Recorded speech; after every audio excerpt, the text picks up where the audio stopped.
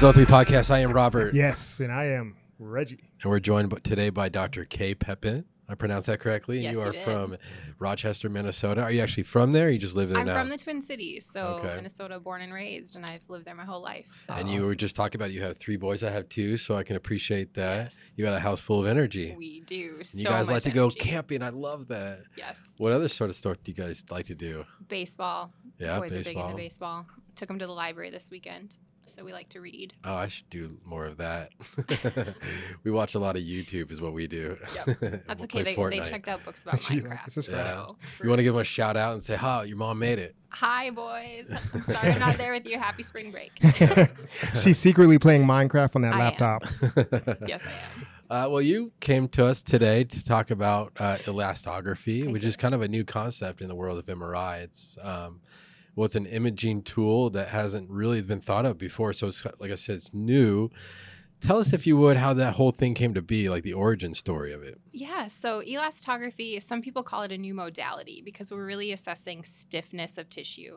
It's not one of the normal properties we think of, like relaxation time. Okay. So MR elastography actually was developed at Mayo Clinic in Rochester and under the supervision of Dr. Richard Eman and his lab. So the first paper came out in 1995 and actually made the cover of Science with the visualization of the shear waves.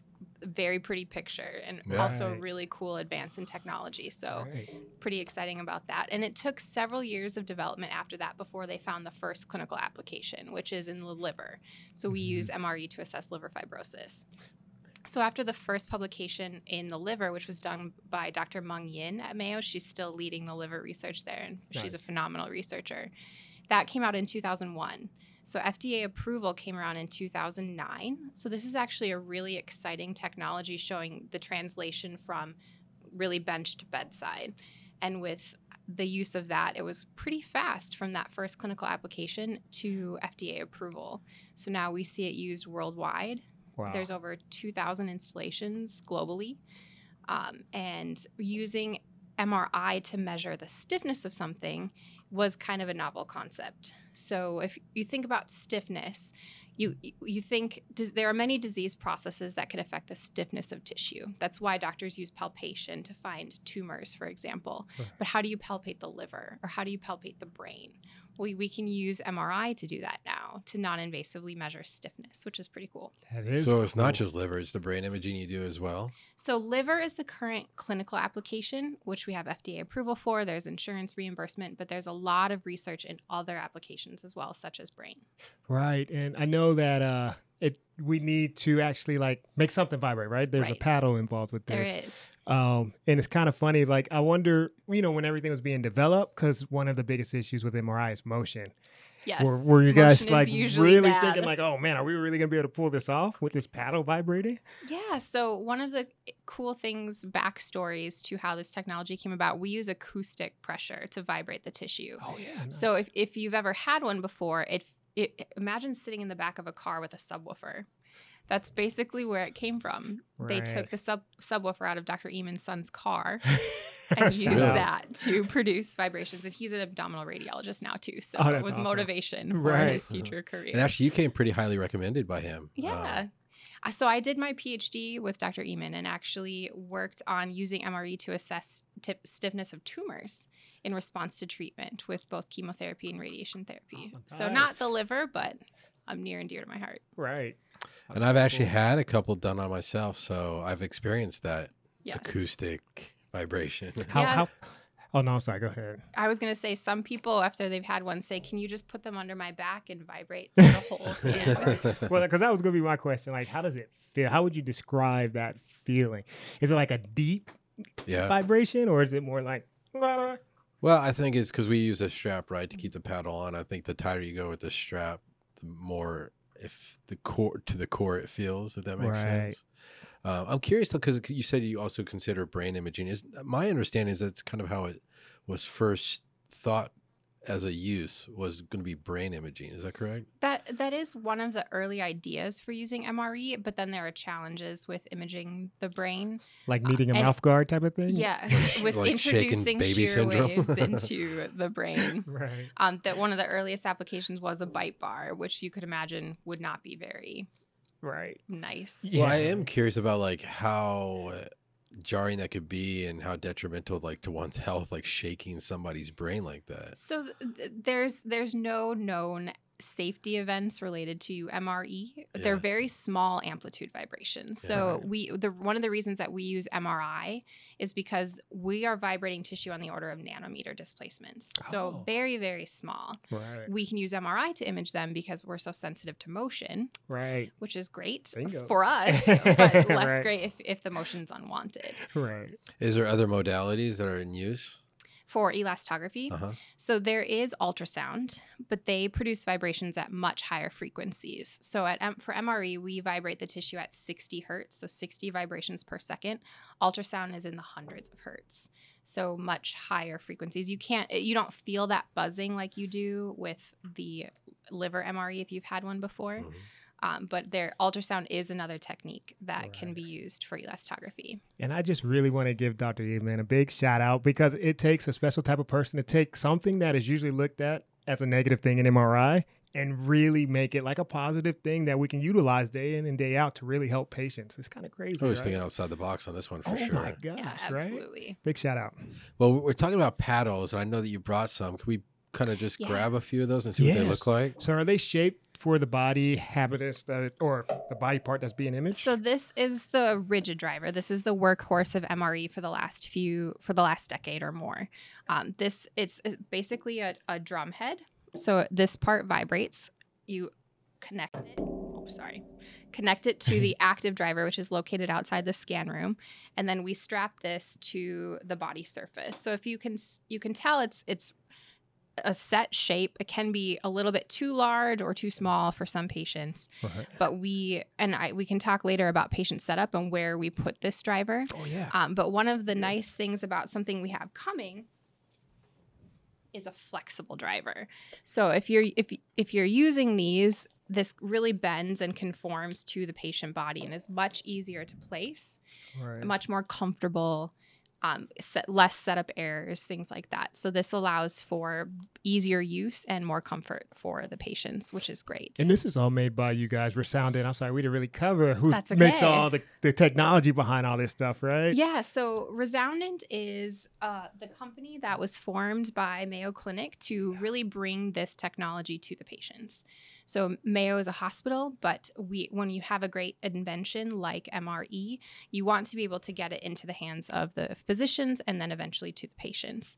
So Resoundant was founded by Mayo to help translate that technology to our patients, which is great. Awesome. So I actually have a joint appointment between radiology at Mayo Clinic in Rochester and then Resoundant, where I support the use of MRE in clinical trials. Nice. Oh my God. And you said you guys are at 2,000 facilities worldwide? Yes. I'm guessing the majority of them are here in the U.S. About half are in the U.S. and half globally. We do see, depending on where you're located, there's particularly high utilization in countries like Japan and South Korea, for example, Europe as well, some in South America. But we are seeing more and more use because of the need to diagnose liver fibrosis because of the growing epidemic of fatty liver disease. And we know some diseases could be hereditary. So based on different ethnicities, do you find that there's certain regions of the country that there's more need for? Like you mentioned Japan. So hepatitis C can be a major issue. With treatment now, we're seeing less and less of that, but that could lead to liver fibrosis. I think the current primary use is in fatty liver disease. So non-alcoholic fatty liver disease, or NAFLD, can affect, we think, up to 1/3 of adults in the world. Oh, wow. So that's a huge, huge issue. Yeah, I saw a number the other day. They think over 1 billion people may have fatty liver disease. Wow. And not everyone who has fatty liver disease will progress to have fibrosis and eventually cirrhosis. There's only a percentage of that are at risk for the development of further liver disease. But identifying those patients and diagnosing their fibrosis and the status of their liver disease is really critical, because not everybody can have a biopsy. Right. Or should have a biopsy. Right. Do you guys actively campaigning for education towards ordering physicians so they're aware of this diagnostic tool? Like how is it that doctors even know about it? Yeah, are there naysayers?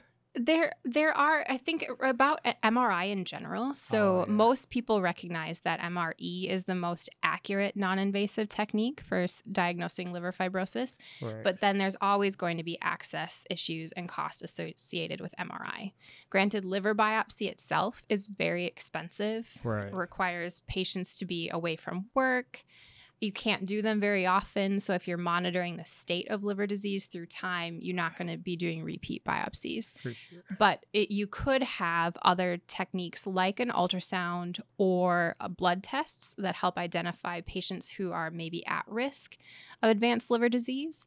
But most of those tests have what's called a really high negative predictive value. So if your blood test comes back normal, they know you're good. But if it comes back indeterminate, they're not sure. Or even those that come back with, we think you have liver disease, they have a very low positive predictive value. So they're not quite sure if you have it, but they're not sure that you don't. So then they could go on to have MRE, which is a more accurate test. Oh, that's awesome. Man. And you were talking about reproducibility before we started recording. Like, what is the accuracy rate for this? That's a great question. So one of the, I think, really strong advantages about MRE over some other MRI techniques is the reproducibility and cross-platform compatibility.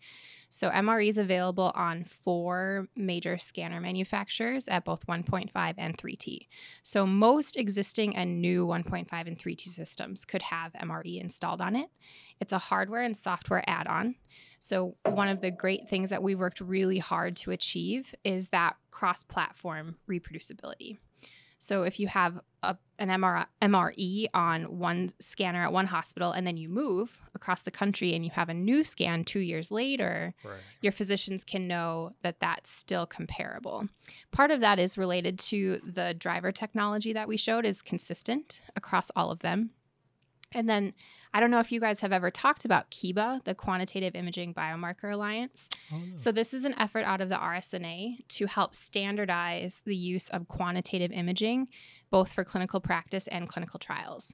So they work not just in MRI, but they do CT, ultrasound, most imaging techniques that are supported through the RSNA.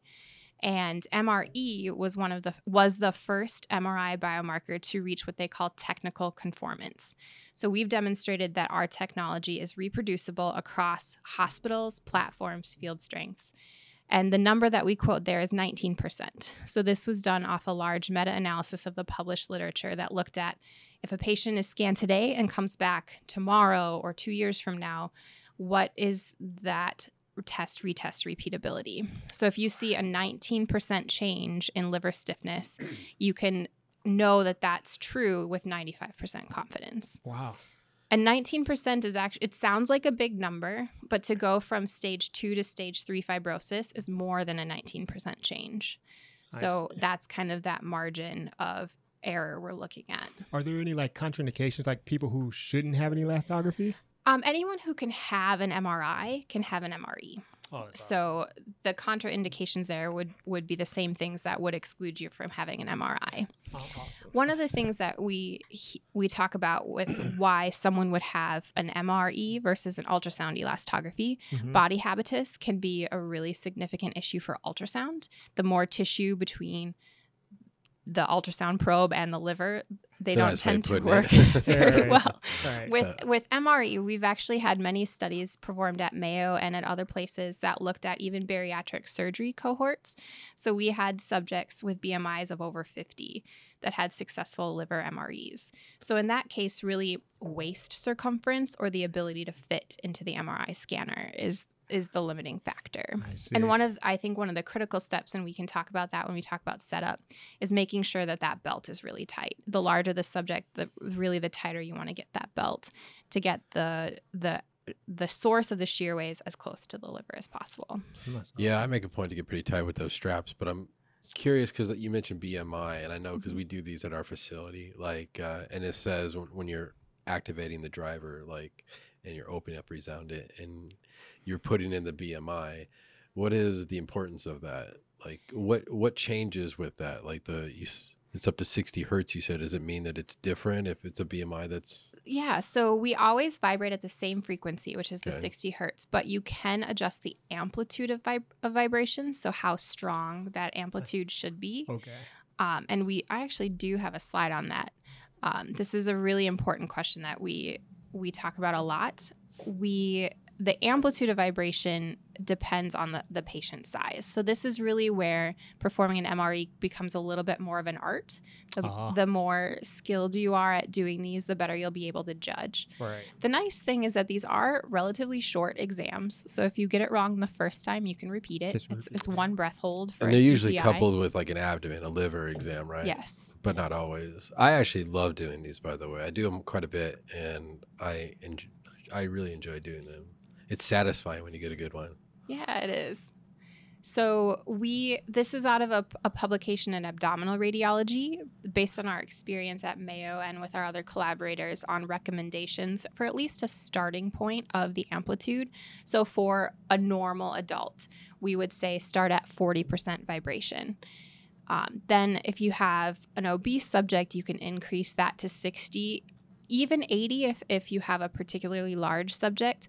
You never really need to go to 100%. I think that in most cases you'll be successful with 80%.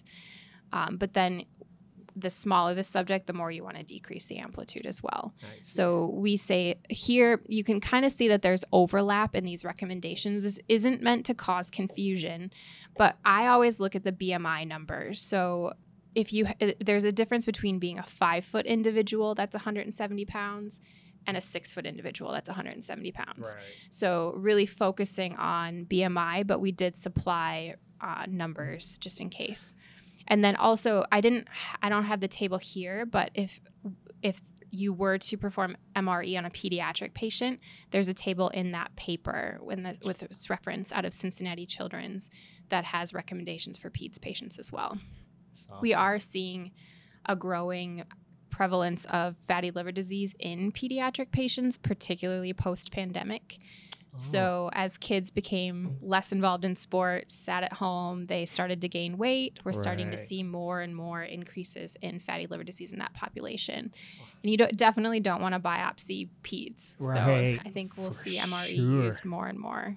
Now, is there a certain technique for, like, I don't know, maybe adjusting amplitude or something for liver? Or do you just recommend, I mean, not liver, of course, liver, but like iron deposits on the liver or in the liver? Or do you just recommend different iron is probably the number one cause of technical failures related to MRE. Right. We see technical success rates around 98%. So the vast majority of the time, you can get a successful exam with liver MRE. That 2% failure rate number came out of a meta-analysis that was performed using an EPI-based sequence. So if you have a gradient echo-based sequence, you're going to be more susceptible to liver iron. Right. And you could have a technical failure in that case. But a lot of those subjects that were scanned with a GRE could be done with an EPI and have a successful exam. We don't have a cutoff. We don't know a cutoff of R2 star, for example, that says we know your liver MRE is going to fail in this case. Really, really high, then it's a pretty good guess. But we do see really good success with the EPI-based sequences in patients with high liver iron. So is there like something that the technologist should kind of be looking out for if we see that artifact? Like, how will we know if it is like iron overload? One of the ways, I don't think I have a slide on this, but one of the ways that you can kind of get a quick judge, and you can tell me if I'm wrong about this, but if you're looking at your scout image and the liver is much, much darker than the spleen, there's a pretty good probability that they have high liver iron. I see. So that could be a case where you could suspect that the exam might fail. We do see there are a lot of reasons why the MRE might be repeated and have a positive change. But liver iron is one of those that if it failed because of poor signal in the liver, there's no point repeating it unless it was on a GRE and you have the opportunity to go to EPI. Or if you were on 3T, you could go to 1.5 if it's available at your institution. Oh, perfect. But high liver iron is one of those cases where if you had an exam like this, where you can see in the signal in the liver itself is very dark. Oh, yeah. if you look at the phase images, it just looks like noise. Right. There's no I waves think it's the there. lungs or something. It does kind of look like you got the lungs in that Right. slice. But this would be a case where you wouldn't necessarily need to repeat the exam because you wouldn't gain anything from it. I see. That's good to know. I've had patients with the hemochromatosis, and you're right. Like right when you run that T2 haste, Yep. it's sort of your scout to set up off the liver. And so basically, we were talking about setup, and we can get into it now. I'm curious, like when you are setting it up, you want to get it across the most transverse part of the liver, right? Yes. So we recommend having the widest cross section of the liver while avoiding the superior and inferior margins of the liver. And then also away from the heart, too. And also away from the heart, mostly because of motion. Yeah. But part of the reason that we try to avoid the edges of the liver is because we're imaging the propagation of shear waves in 2 dimensions. So mathematically, we're making some assumptions like the liver is a large homogeneous object, Right. which on the scale of the body and on the scale of the wavelengths that we're talking about is I think Right. relatively realistic, except at the boundaries. Right. So if say imagine the shear wave, instead of propagating straight, bounces up off the edge of the liver and comes back down, you can get inaccurate results near the margins. So that's why you try to avoid the top and bottom. Does expiration versus inspiration matter? We like to use expiration, I think, because it's more reproducible for liver positioning. I see. But if for whatever reason the patient can't hold their breath at expiration, but they could hold their breath at inspiration, then you could do the exam that way. But there have been some publications that looked at reproducibility and found expiration did a little bit better. All right. And you mentioned that there's 4 vendors. My experience is only 2 because I've worked on it with the Siemens and GE. And I've noticed, is there different setups? Because it seems like there is between a Siemens and a GE. Like you do the upper and the lower on a GE. Like slice group wise? Yeah. So it might depend on how you prescribe the slices across vendors, but really the concepts are similar. So we typically do 4 slices. Head and through the thickest part. Through the thickest part. Right. Depending on the vendor, whether the patient goes in head first or feet first might matter. Right. But and I wanted to how truly important is positioning the paddle, right? Because that's key, right? Yes, right. It's very important. So we do have recommendations for, I would say, the starting point for driver position, and that the superior inferior position is centered at the level of the xiphoid process of the sternum. So you can feel for that and identify where it is. That tells you about where the liver should be at expiration. And then the left-right position is at right mid-clavicular line. So that's for most people. But depending on body curvature, patient size, you can shift in order to meet the individual patient needs. And you shouldn't put it right on top of the breast tissue, No. right? Okay. No, if possible, avoid that unless there's no other options. Right. But then there are anatomical reasons why you could shift it. So if you do the scout, which make sure you do it at expiration. Good call, right? Yes, Yep. That's one of the key things. And you see that the bowel is in the way between the driver and the liver. You can shift the driver, say, to the right or even towards the patient's back in order to get shear waves into the liver and not have to go through the bowel. Well, you mentioned get it nice and tight, right? So me personally, I get it nice and tight, but because of that, it's extremely uncomfortable, especially if you get it right on the bend of the ribs or if it's a female patient with breast. So me personally, I always put it right on their side. And if you get good results, that works well. You're going to love the flexible driver. I know. I saw that. I was like, ooh. Yes. Can you see the driver on the localizer? You can actually. Oh, nice. So I have an example. I think that was in those extra images. And also I wanted to ask you while you're looking that up, because Robert's getting excited, by the way. Definitely. When we are turning on the driver and you hit that trigger, nice. now, does it vibrate the liver at that point? It does. So we could actually at that point QA it with the patient? Like, did you feel Did you feel it? So that's a excellent point. That's one thing that I always do whenever I'm imaging subjects. Right. It also helps so they know what it's going to feel like. And it removes some of that maybe jolt that first time that they experience it. Oh, nice. So here, one of the things that this image is meant to show you is tightening the belt. So we do say this is one of the biggest things that people can do to ensure a successful exam. You want it to be snug. We also recommend that you tighten it while the patient's at expiration, because depending on the person, that can make a big difference. Right. It should be tight, but not so tight they can't breathe. Especially if you're doing a full abdominal exam, that can be a long time for the belt to be there. If you're doing a limited liver, where you're doing MRE and MRI PDFF, for example, to look at fat and iron, then it's a shorter exam. Well, sorry, go ahead. Well, the way we have it set up at work is like like I said, it's coupled with liver exam mostly, and so we'll run the MRE first, and then we'll just slide that works too afterwards, just for comfort. So depending on how you've positioned it and your scout, for example, you can see the driver in place in the images. Yeah. And we actually put markers on ours. Some people do, so that can help. So you know if the driver was there in the image. That can help too. But that's pretty evident right there where the it doesn't always look that good. I dug around to find that image, but you can see it sometimes. And some people you can't. This is Photoshop, isn't it? No, I'm joking. I'm not that good with Photoshop. Well, it might be off topic, but I was curious because when you talk about the logistics of the hardware and the driver and all that, is this something that's achievable to be done in a mobile unit, or is this only fixed unit? It can. So I know of at least one vendor where it can be available in a mobile unit.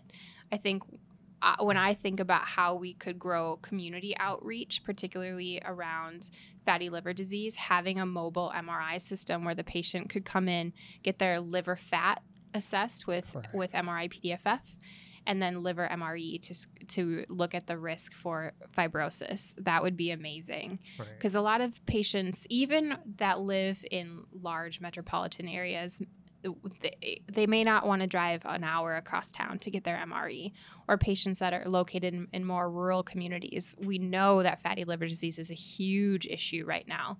And identifying these patients early and knowing their risk for liver-related outcomes is really important. Right. Well, and I have a huge question. Like, how do you know when you have nailed it and this is a great, you got great results versus poor results, and you should repeat it? Yeah, that's a great question. So I have some images because we love MRI. That's the best thing about working in radiology, right? So you get pretty pictures. So I did come with some examples of how you could know whether the exam is successful or needs to be repeated. I think this is one of the things that techs can easily look at because you get that instant feedback on the scanner. I'm going to start with this slide because it shows you what images are available. So we talk about the raw images with MRE. That's this top row. The magnitude image, which we look at for the anatomic reasoning. So you could say if a patient wasn't holding their breath, the magnitude image would be really blurry. Right. And then the phase image, which is where we encode the motion to capture that shear wave propagation. So these are available immediately. And then the post-process images may take a minute or a few, depending on the scanner, to be available. So that's just a quick pass through what you're going to see in these images. Oh, so these are processed locally on the scanner, not in a so workstation. They're available. It's not instantaneous, but within a minute or two. Right. So when we think about where you're doing your MRE in the context of a larger abdominal exam, you could do it first. So then you wait a minute or 3 and know whether the exam was successful, and then you could repeat it at the end. Right. MRE, the liver stiffness is not sensitive to contrast. So with contrast administration, you're not going to see a change in liver stiffness. Okay. There have been several publications that looked at that.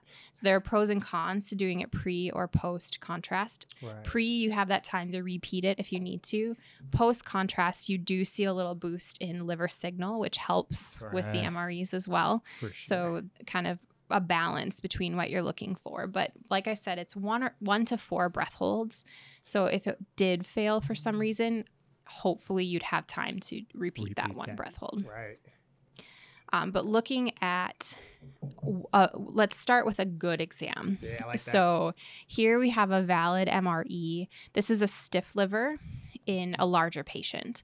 So what are we looking for? First, we're looking at the magnitude image. I mentioned we typically do 4 slices. I've seen hospitals that do 3. I've seen hospitals that do 5. It really depends on what their physicians are looking for. But the typical is 4 slices. It gives you good coverage of the liver, around 4 centimeters.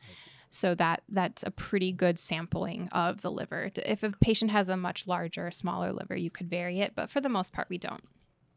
So we're looking at the magnitude image to check that there aren't any major respiratory related artifacts or things like that. You had liver in the image, at least one of them. It's a good thing to check for. Right. Well, because the patient might switch up their breath hold. The patient might have moved. Their breath holds might not be consistent. Right. So this is a good thing to check for. Right. And one of the things that you could do before you even get the post-processed images back, we look for this signal void in the subcutaneous tissue, right where that orange arrow is pointed.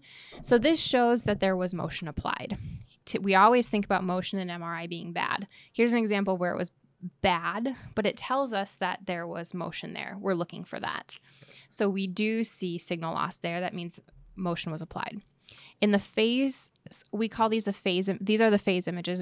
I will refer to them as the wave images. These are also available instantaneously. And what we're looking for, imagine a wave flowing in and out of the page. And we see that here in this case. Then the bottom row are the post-processed images. So we get a grayscale, these might vary slightly depending on scanner manufacturer. We do see a grayscale wave image. The colorized wave image, it just helps draw your eye to see that the waves were there.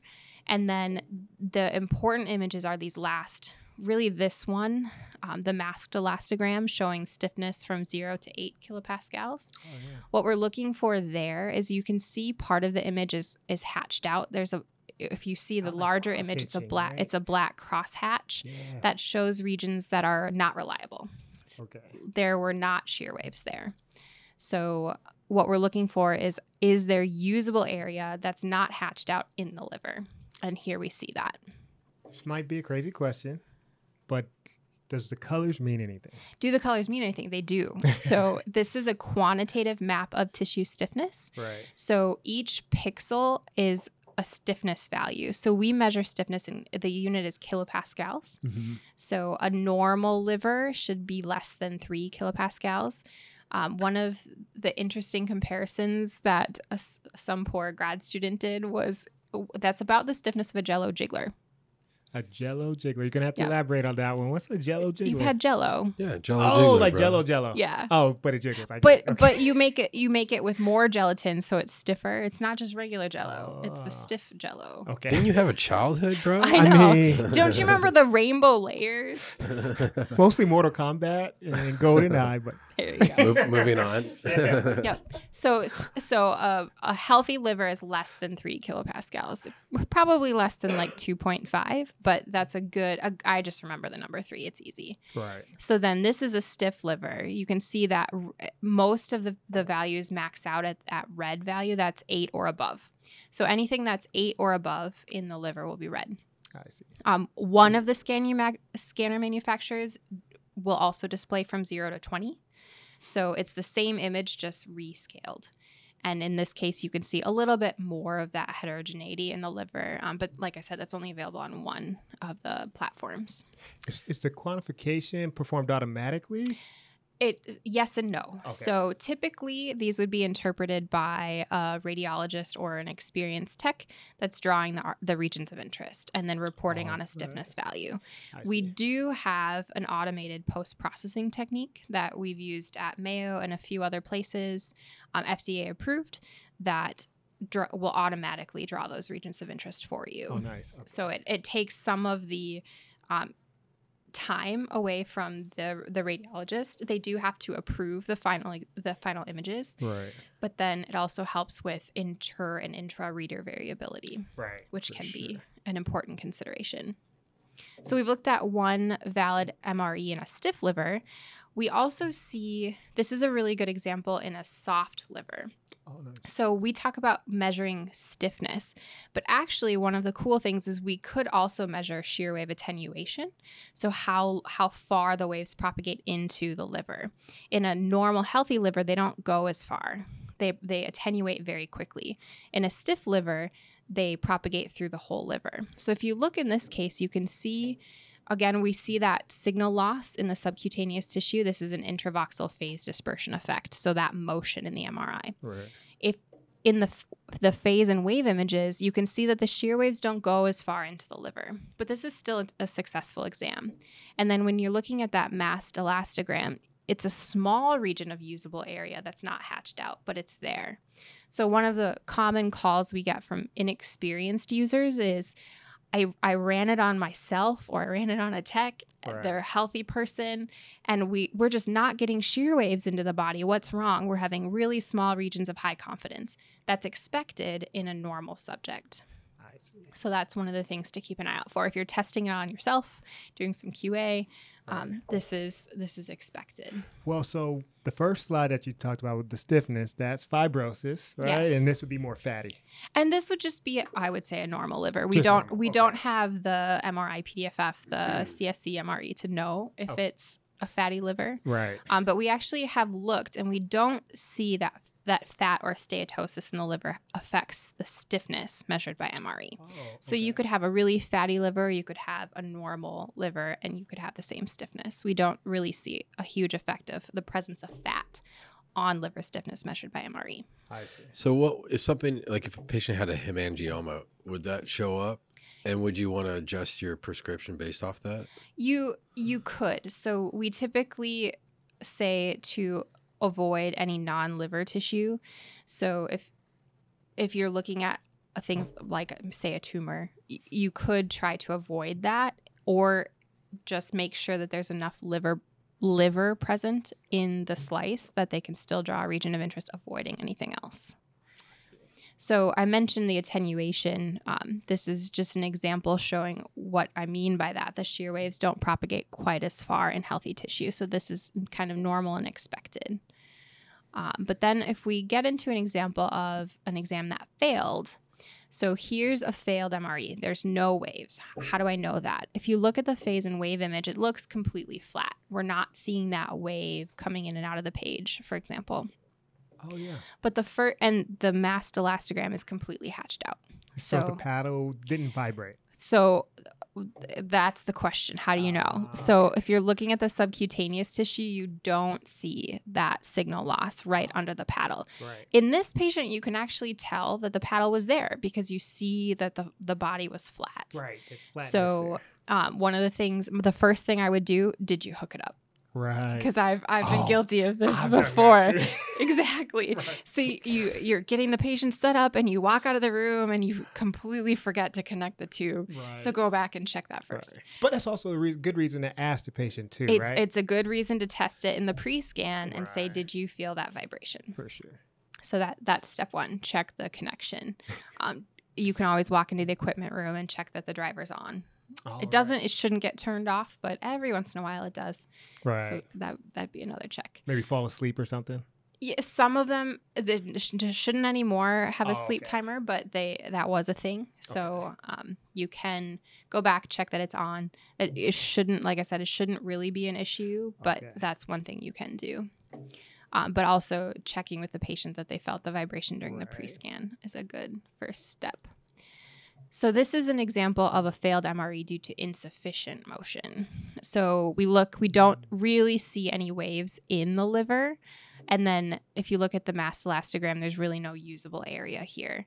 But we do see signal loss under the driver, and also some waves in the phase and wave image. So it just wasn't tight enough, maybe? So check belt tightness or increase the amplitude, because this is a bit of a larger subject. So those would be two things. Check the belt, and then you could increase the amplitude and repeat the exam here.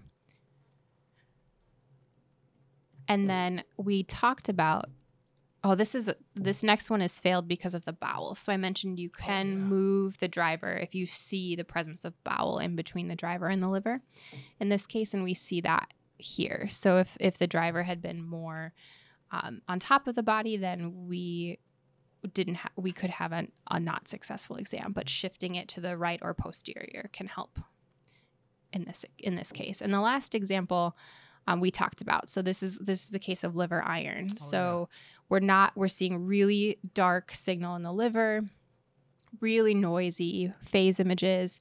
And this would be a case where you wouldn't necessarily need to repeat the exam, because repeating it isn't going to get you what you're looking for. Unless you can move them to 1.5. Unless you can move them to 1.5, or you did a GRE exam to start and you have EPI available. Right. Okay. I don't see a lot of that signal loss, though.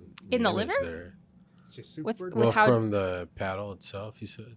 Oh, that's true. So tissue?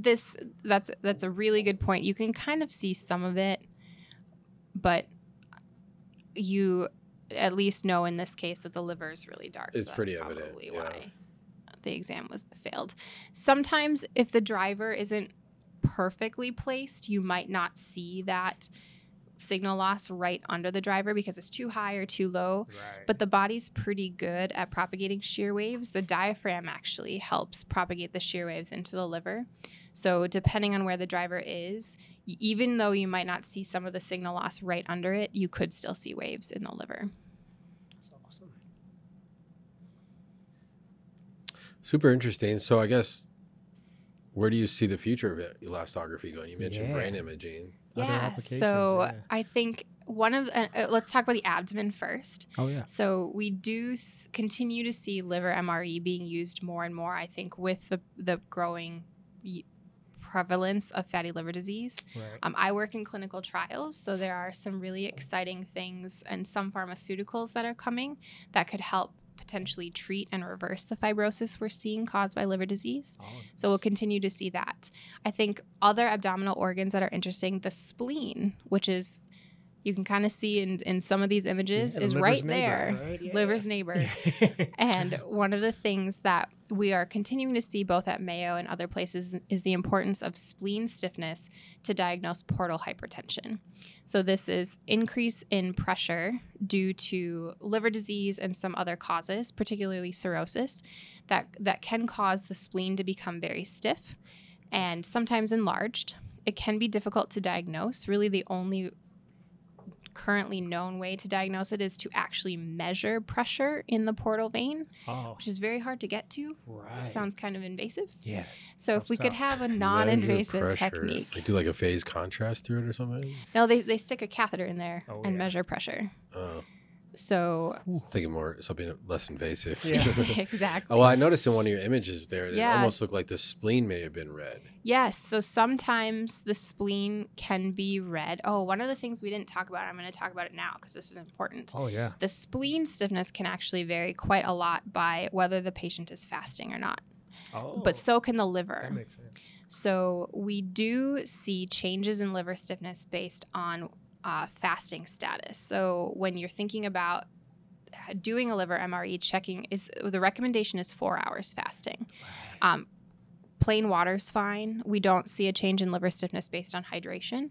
But here are 3 different patients, one a normal subject, one a patient with early liver disease, so stage F0 fibrosis, and then one with cirrhosis. And you could even see the increase. Just 30 minutes Just makes 30 minutes after a difference. meal makes a huge difference in liver stiffness. So this could lead to overstaging of fibrosis. So we recommend 4 hours fasting. Right. And the spleen is particularly Is sensitive. it detrimental enough to maybe reschedule a patient? Yes. Or at least wait. Call back or wait. Because this patient here, this is I think about a 40% increase in liver stiffness. So they are an F0, but if they had their MRE at 30 minutes after the meal, they could have been a stage 2 fibrosis. So this could be a really substantial increase in liver stiffness. Right. So it's worth calling the patient back if that's allowed. You wouldn't happen to know what meal this was exactly? It was a high calorie meal. Like a buffet style type of meal? I don't remember Chick-fil-A, what they fed Reggie. there, It was but Chick-fil-A. I have to go back to the publication. Something, No. a big burger and a shake, Nice. something like that. Well, at least it was worth it, I guess. It was probably worth it. Yeah. So that's one really important factor is making sure the patients are fasting, but then the spleen. one of the, I think, really interesting things about liver MRE, I mentioned that we do 2D MRE. So this is measuring propagation of shear waves in 2 dimensions. Right. We've been using 3D MRE, so looking at wave propagation X, Y, and Z. It's a little bit more accurate, but it takes a little bit more time. So we're talking 3 to 6 breath holds instead of 1. Okay. But it allows us to get a more accurate picture of that shear wave propagation. And doing it in the liver, doing it in the abdomen, we can do simultaneous liver and spleen. Right. And we see the importance of spleen to predict portal hypertension, which has really strong implications, I can say that, it's a tough word, for risk for development of future liver disease and even mortality. So spleen stiffness, I think, is a growing application. I did talk about brain at the beginning. I think it's a really exciting use of elastography because you can't touch the brain. Right. So I worked on a glioma project in graduate school, and I was surprised to learn that gliomas, which are a very aggressive form of brain cancer, they're softer than brain tissue. We usually think of really aggressive tumors as being stiff. So I remember seeing that first patient going, it's soft. And then I talked to a neurosurgeon and they're like, well, duh. Because they know this, right? Mm-hmm. They get to feel this and they get to see this. Right. But for those of us who don't, that was surprising to me. So I think some of the cool things about brain MRE is that ability to help a neurosurgeon know what is going on in there. So meningiomas are a benign type of brain tumor, but they often have to be removed because of the damage they're causing to the surrounding brain. Right. But meningiomas can vary in stiffness from toothpaste-like, which is suckable, very technical term. It's a weird word to use. Very technical term. Or they can be rock hard, and they have to be removed piece by piece. And that has really important implications for surgical planning, both in the approach to how they're going to remove it. Can they suck it out, or do they have to cut it out? And in time. So if you think about it, for the patient, is it 1 hour or is it 8 hours? That's really important for anesthesia, preparing the patient and their families, things like that. And without elastography, there's not really a reliable way to know that in advance. Sometimes these tumors could have calcifications you could see on CT, but that's rare. So the ability of elastography to help identify those really soft and really hard tumors can be an important aid for the surgeon in their planning process. Because they probably had to plan for both scenarios just in case, right? Oh, wow. And one of the other really cool brain applications is actually something called normal pressure hydrocephalus. Oh, yeah. So this is I'm not a brain expert, so I made some notes for myself. This is a accumulation of cerebrospinal fluid in the brain. Mm-hmm. So it can have symptoms that are memory loss, urinary issues, abnormal gait. They're very nonspecific, particularly the memory loss. But this is a really treatable condition. They can install a shunt and remove that excess fluid, and then the patient's symptoms are resolved. Right. But how do you know? Is it memory loss because they have Alzheimer's, or is there excess fluid? Right. Really hard to tell in a lot of subjects. Sometimes you do see the ventricles increasing in size, but that's also pretty nonspecific. But with MRE and the work done at Mayo led by John Houston and his brain MRE team, we do see regional changes in stiffness that are unique to normal pressure hydrocephalus compared to something like Alzheimer's or even in age and sex matched controls. Oh. So if you see an increase in the occipital lobe compared to the rest of the brain, that might be an indication that it's normal pressure hydrocephalus, which we can cure, versus something like Alzheimer's, which we can't at this time, hopefully someday. Right. No, for sure. Here's my stupid question of the day. So when it comes to brain elastography, I imagine there's an optimal positioning on that. And I can't it's probably not through the occipital. So we do have, and I don't have a picture of it, but we do have a brain-specific driver. So it has a smaller active area that's more like a pillow that you put behind the head in the head coil. Right. And the patients lay on that, and it vibrates during the scan. Dr. Houston likes to say it feels a little bit like if you bit down on an electric toothbrush. those vibrations. So one of the first applications that was done at Mayo for research was on Alzheimer's patients. So this is a very difficult patient cohort to image, and these subjects could tolerate the exam. So that's kind of a good indication that this is going to be accepted by most subjects. For sure. I actually volunteered for one. Yes. And it I've had a few. Like four-leaf clover type of thing almost, right? So that helps position the driver in the head coil, but really that active area, that little pillow behind your head that vibrates it's the actual driver. So it is off the occipital. It is. Yeah. So I think it would want to. No, I was wrong. That wasn't a stupid question. No, actually, I was wrong. But thank you for helping me. I was thinking it'd be because that's the most dense part of your skull. I would think it would be like along a fissure, maybe even like if you can get it like through the frame of magnum somehow. But like, how would you do that? I don't know. Yeah, so if you think about your skull in your brain, we usually try not to have impacts on the skull that would transmit directly to the brain. So even though we're vibrating just the back of the head, if you see images of waves propagating through the brain, they come in from all sides. They propagate from the outside in. And it's actually really cool how your body does that, distributes the motion. That is cool. Did so they never did it on you, or they did? No, they did. And it's just like using an electric toothbrush. I would say not even that much, honestly. It was really chill. It wasn't bad because I was worried. I'm like, do I need to put something in my mouth, or like what? I was kind of nervous, but it really wasn't that bad. It was actually cool. It's nice to be able to have those experiences too, so you know what it feels like and you can describe it to the patient. Exactly. Yep. Yeah. That's pretty cool. I think we're wrapping it up. What do you think? Is there anything we haven't covered yet? I don't think so. Katie? We talked about a lot. We did. Liver transplant patients. Yes, both the receiver and the giver. Oh, really? We've had studies done with MRE on that. So still possible. Oh, that's awesome. Yeah. Dang. I'm trying to think of who cannot have one, but it sounds like everyone pretty much can, huh? Yeah, I think any metal near the liver might cause signal loss.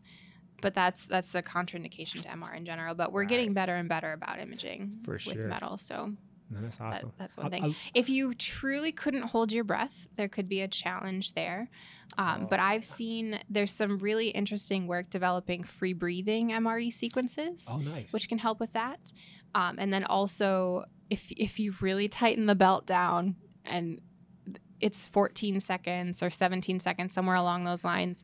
If the patient breathes shallowly, you can still get a pretty decent exam, even if they're not truly holding their breath. Wow. This has been extremely helpful.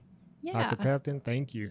Thank you so guys. much. I know this is definitely going to help us, get better studies, and hopefully help everyone else watching who performs MREs. So. And we're always happy to help too. So if there's ever any questions, you can contact Resoundant. We have a website, or you can reach out to your scanner manufacturer, and they can provide some training as well. I train them, so then they come and train you. A little bit of flex there. Well, you're awesome. Thank you, Kay. Appreciate your time. We usually ask a couple follow-up questions. I'm curious, if you hadn't gotten into this profession, what profession do you think you would have been? Oh, that's a good question. So today, right? Every day changes. Right. But today I keep dreaming about a restaurant. Oh. So I grew up in a family that loves food and was really good at making it. And some of my best memories are sitting around the table, eating great food, laughing till your sides hurt. So any food that I would say, the good food that feeds the body and good company that fuels the soul. Oh, nice. Would be great if I could reproduce that in restaurant form. That's your slogan right there. Right? Do you have a name of this restaurant? Good company. Ooh. All right. Like, don't let me that was good. That was good. All right. Well, I don't know. Reggie, Katie, what do you think? Yeah. Thanks everyone for watching, subscribing. We appreciate all the support. Yeah, leave a comment about where you like to put the paddle. And again, thank you for watching. Thank you for subscribing. Do those things that YouTubers tell you to do. Give a shout out to her 3 kids. Thank you for your time. Appreciate it. And Zone 3 Podcast. We are out. Good. The information and comments provided in the Zone 3 podcast and website are not intended to be technical or medical recommendations or advice for individuals or patients. The information and comments provided under the auspices of Zone 3 podcasts and their guests are of a general nature and should not be considered specific to any individual or patient. whether or not a specific patient is referenced by the physician, technologist, individual, group, or other entity seeking information. Zone 3 podcast may provide links or references to websites. Such links are provided as a convenience to our listeners seeking more information on topics. These websites are not affiliated with Zone 3 podcast, nor do they endorse or manage content discussions unless otherwise stated during recording.